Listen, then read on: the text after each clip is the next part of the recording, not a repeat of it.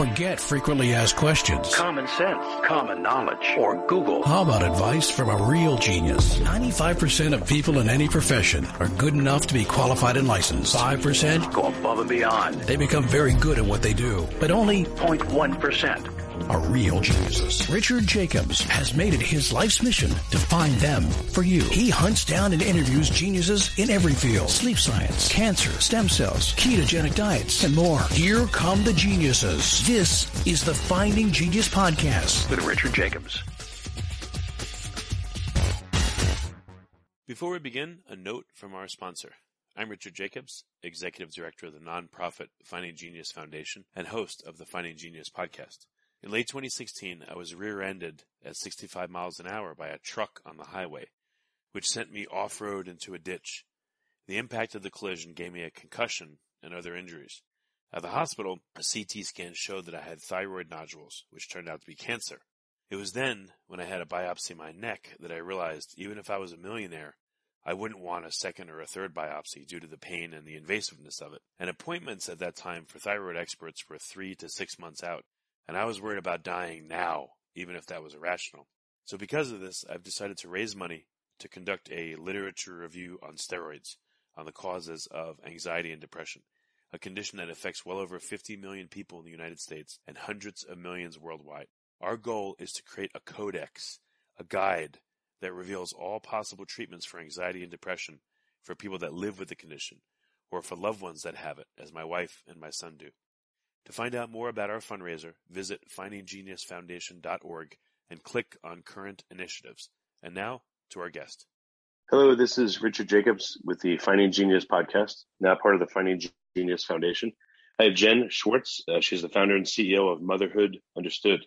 And we're going to talk about mothers and their poor mothers and their mental health, especially when they have kids. So Jen, thanks for coming. Thanks for having me.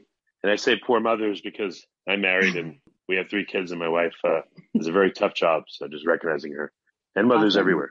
Yes, it's a tough job. Tell me about your background and what got you into this area of focus. Sure. So I am the mother of an almost 9-year-old. He'll be 9 actually this Saturday. And when he was born 9 years ago, I was really excited to be a mom. I had a fairly easy, uncomplicated pregnancy. Nobody talked to me about mental health or anything like that. And the day after I brought him home from the hospital, it was like a switch flipped. And I was hit with very, very severe postpartum depression and anxiety. And I was completely blindsided by the experience because, again, nobody had ever talked to me about those things when I was pregnant. So I had no idea what was wrong with me. All I thought was that I was horrible at being a mom. I was missing the mom gene, I guess you could say, that I thought everyone else had. And I couldn't understand why I was suffering and why I was crying all the time and why I had this paralyzing anxiety all the time when I thought becoming a mother was the role that I was naturally as a woman just born for. And it took a little while to really figure out what was going on and how to get the right help. And what really, the details of what happened were the day after I got home from the hospital, I started having these scary thoughts about wanting to get hurt and go back to the hospital so I didn't have to take care of my baby. And that was a huge red flag for me because I thought I was just supposed to experience magic and love and connection and joy and all of these happy, rainbows and unicorn things. And my experience was the opposite. And I had to really kind of fight to find the right therapist and to get on the right medication. And it really took a few months before I found a treatment plan that started to work. And I really didn't feel like I got to the other side of the postpartum depression until my son turned a year old. So I really missed most of his infancy because I was, off fighting this illness. And that's terrible.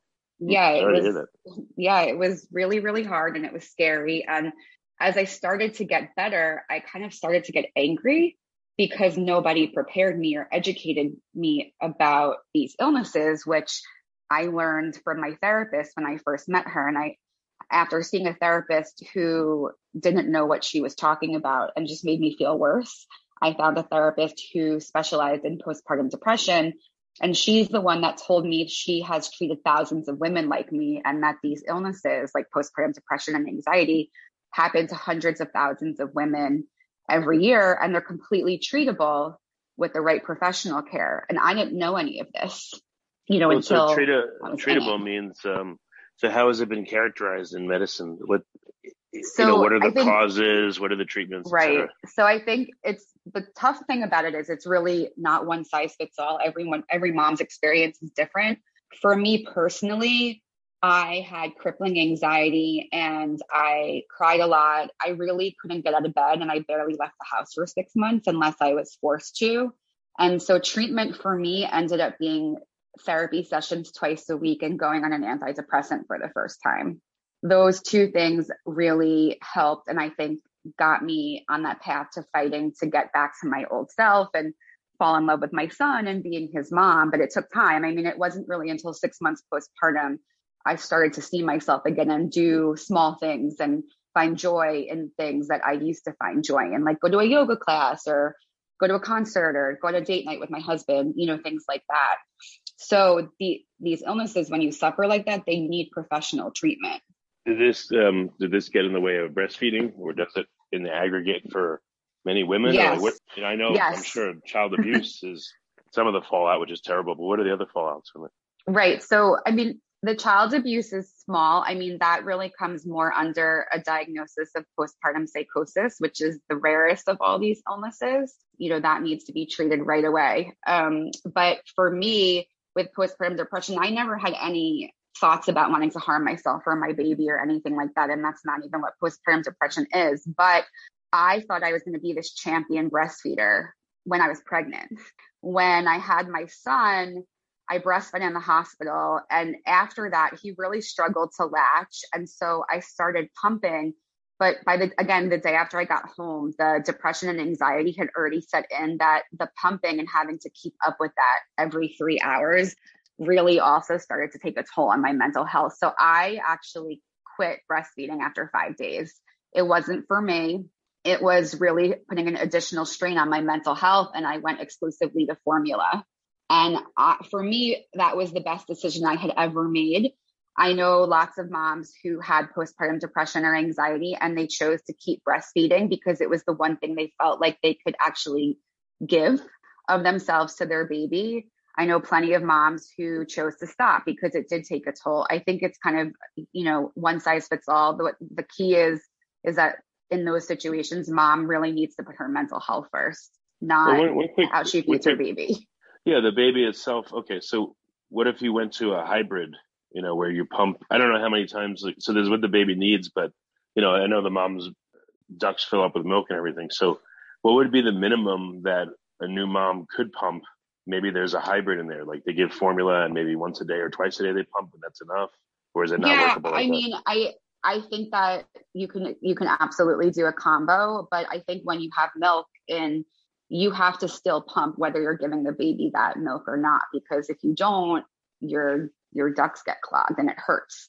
So for me, I just let it all dry up cold turkey right away. But for moms who do both, it's still something you have to keep up with. And for some moms, even when they're struggling, they don't mind the breastfeeding, so they stick with it. Other moms, it really it takes its toll and they stop. And I think, some moms get nervous about if they're taking medication with breastfeeding, but there's plenty of safe medications to take. When you're doing that, you just have to, talk with your doctor or your psychiatrist about it. Yeah, it's not really a one size fits all. I tend to go with the fed is best, and also, mom's mental health is best, because if mom's not okay, no one's okay. Right. Yeah, true. Okay. So you stopped after 5 days, and then what else did you have to do, or what else did you do? What did you experience on from there? So I was very lucky that we had some part-time help. I had a baby nurse, and then we switched from that to a part-time nanny because we thought that I was just going to be a stay-at-home mom taking care of my baby every day, and I could really barely be alone with him. So our parents, who were very generous, all chipped in to help with that extra childcare because my husband had to go to work. But also, he stepped up and kind of took on a lot of the parenting when I couldn't do it. We had family members coming to stay with us to help out because I really spent most of my time in bed. I could barely get out of bed. The anxiety was so crippling. It was like an elephant was sitting on your chest, and it was really hard to do anything. I would go outside and walk my neighborhood because the walking would actually, the movement would help. And then other than that, I really would, I had a friend who came over most days and she would sit with me and the baby. I would try to go through the motions of taking care of my son, but, usually someone was with me, whether it was my mom or my mother-in-law or my sister or a friend or the nanny. And I went to therapy twice a week, to talk through all this. And eventually it got better with time. Like I said, at about 6 months, I started to see some light, and I started to voluntarily give my son a bath. I put him in the stroller and I took him for a walk to the park alone. I didn't fake a smile out with my husband one night at a concert, and all those first kind of turned into seconds and thirds. And then before I knew it, I was feeling better and just I was a mom. It didn't happen overnight. It was a process. Before we continue, I've been personally funding the Finding Genius podcast for 4.5 years now, which has led to 2,700 plus interviews of clinicians, researchers, scientists, CEOs, and other amazing people who are working to advance science and improve our lives and our world. Even though this podcast gets 100,000 plus downloads a month, we need your help to reach hundreds of thousands more worldwide. Please visit findinggeniuspodcast.com and click on Support Us. We have 3 levels of membership from $10 to $49 a month, including perks such as the ability to see ahead in our interview calendar and ask questions of upcoming guests, transcripts of podcasts you're interested in, the ability to request specific topics or guests, and more. Visit findinggeniuspodcast.com and click Support Us today. Now back to the show. Do you describe it as an illness, or is that what's told by medical literature? I mean, like when you give birth, your body's been going has undergone tremendous change over 9 months. Now all of a sudden you give birth and your body's gone under big time change. So I would think there'd be tremendous amounts of adjustments. Why call it an illness? Why not look at it as a different way that, what has changed now that you've given birth? I know it's not your job to study everything, but how come people aren't studying that and seeing like, okay, all these things change, maybe the microbiome shifts, all this other stuff shifts. And now to help some people get back to their previous state, they need this supplementation or this or that or the other. Right. It's a good question. I think that no matter what, there's a huge shift and a change for a woman after she gives birth. I think it's mind and body shattering no matter what. But I do think that there are women and, there are thousands upon thousands of women who the extent of what they feel and the intensity and the impact that it has on their everyday functioning and their ability to take care of themselves and the baby after the baby comes does put it in that mental health illness category. I don't think that it doesn't happen to everyone. I don't even think that you need a specific diagnosis to say I have a baby and it's hard and I'm struggling. But I do think that, just like any other depression or anxiety or OCD or bipolar, these things are very real and they need medical, and a lot of them need medical treatment. I know thousands of women who had to go on medication, and go to therapy and things like that as if they had any other. Right. So I do think that they are illnesses. I don't think that everybody gets them. I mean, well, actually, do you think is there a correlation between the difficulty of a pregnancy and postpartum effects? Like, do women that have difficult pregnancies, a lot of nausea or other problems, have less of it, and vice versa? Women that have easy pregnancies have this issue? There absolutely can be. So I didn't know this when I was pregnant, but there are tons of risk factors for having postpartum depression or anxiety or any of the other perinatal mental health illnesses. A difficult pregnancy is one of them. I mean, again, there's no one size fits all. I had a ton of risk factors I didn't know about. I mean, if you have a history of mental illness in your family, that's a risk factor. If you've gone through a miscarriage or infertility, that's a risk factor. Yes, major nausea, hyperemesis, all of that can be a risk factor. Having an unsupportive partner, moving, right before you have the baby, moving to a new place, where you don't have family, all of these are risk factors. I was hoping it would be the opposite, where if you have a difficult pregnancy, at least thank God you have an easier time after. But it sounds like you're saying they go together. If you like this podcast, please click the link in the description to subscribe and review us on iTunes. Yeah, sometimes. So I had a fairly easy pregnancy. my labor wasn't so easy. I labored for 24 hours, pushed for 2, and then had a C-section. And that there's a correlation between that, and what happened to me also. So I think it's hard to know. I think that's why I'm always kind of preaching the best thing you can do is just educate women and their partners before the baby comes, so they're at least aware that, there are risk factors and that these things can happen. And in the event that they do, this is how you treat it. So what is your role right now in helping people with this issue? What have you chosen? So I run an online community and platform called Motherhood Understood, where we offer resources and support and connection and community to women and their families, so no mother has to go through a mental health illness like I did alone or in isolation or feeling ashamed. Because one of the things that happened to me when I was struggling is that I felt deeply ashamed, and I didn't want anyone to know what was going on because I didn't know it was so common. So when I got better, I actually started writing about my story and sharing really intimate details of what I went through. And in turn, so many women started opening up and sharing their experiences with me.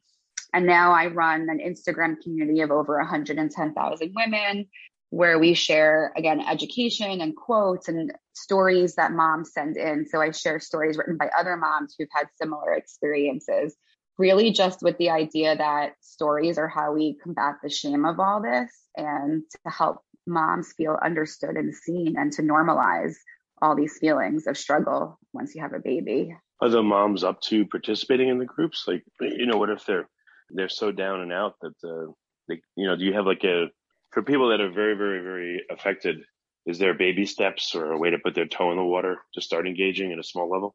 Yeah, of course. So, I mean, one thing you can do is just read you can just read what is posted. You don't have to comment or like or anything like that. I have moms who will, send me messages or emails, asking questions, reaching out where they can start, to look for help. And I always answer those because I love, the most satisfying part of all of this is being able to hook a mom up with, a therapist or point her in the right direction to start feeling better. And then a lot of times what just happens is they see comments or they see the memes that we post on our Instagram account, or they read another mom's story. And what happens is it just kind of gives them the courage to realize or speak out and tell someone, anyone, their partner or friend, a family member, that they're struggling and they need to do something about it. What point do people reach out? Do they reach out when they're in the middle of postpartum depression, or they reach out early in the pregnancy? Like, where do you put the lines in the water to find people to help them? So it varies. I have community members, I think, in all areas. I have women who are pregnant with their first. Then you have women who, honestly, on the other side of it, that are just there, I think, for moral support or because, things that we post resonate with them and what they've been through. And then we definitely have lots of moms who are in the thick of it, and seeing that they're not alone really helps. What other factors correlate with this being, a super difficult experience or not so bad? Or, does this happen less with the second child or a third? Like, what are some of the other risk factors? So the statistics are that if you had it with one child, you're at a 50% higher chance of having it with your next. But again, there's no, definitive science. I know people who had it I have a friend who had it with her first and she did not have it with her second or third. I have a friend, I know a mom who did not have a mental health illness or issue with her first, but she had it with her second. I know parents who've had it with all 2 or 3 or however many of their children. So yes, if you've had it before, you're definitely at a higher risk to have it again. We also, at Motherhood Understood, we like to talk about what you can do to kind of set yourself up for a better situation next time. You can't prevent it, but you can have supports in place, to minimize what it will be like the next time around. Yeah, that's good. And what about the mothers that, from what I've heard, a very high number of people, or a significant percentage, do not respond to SSRIs and antidepressant drugs. So what do those women do? Yeah, it's hard. There are antidepressants that are not SSRIs. There are other options to try. There's different forms of therapy like EFT and EMDR and things like that. I'm not super well versed in the alternative, medicine, just because medication worked for me. But there are people who do talk about that. I'm sure there's herbal supplements, CBD. I know moms who will take CBD, things like that. And again, there's other things too, just as simple as getting outside, getting sunlight, having a little bit of a social network that you can commiserate with, going to a support group, again, finding a therapist. So there are other non-medication things that you can be doing. Are there scientific papers that are, and research that's being done on postpartum, or is it pretty sparse? Yes. So I would say it's sparse, but there is research, and there is even a really great study that's going on out of UNC Chapel Hill called PPD. I want to say it's called PPD Act. And what they're basically doing is getting moms who have struggled with postpartum depression actually are submitting their DNA samples to the study.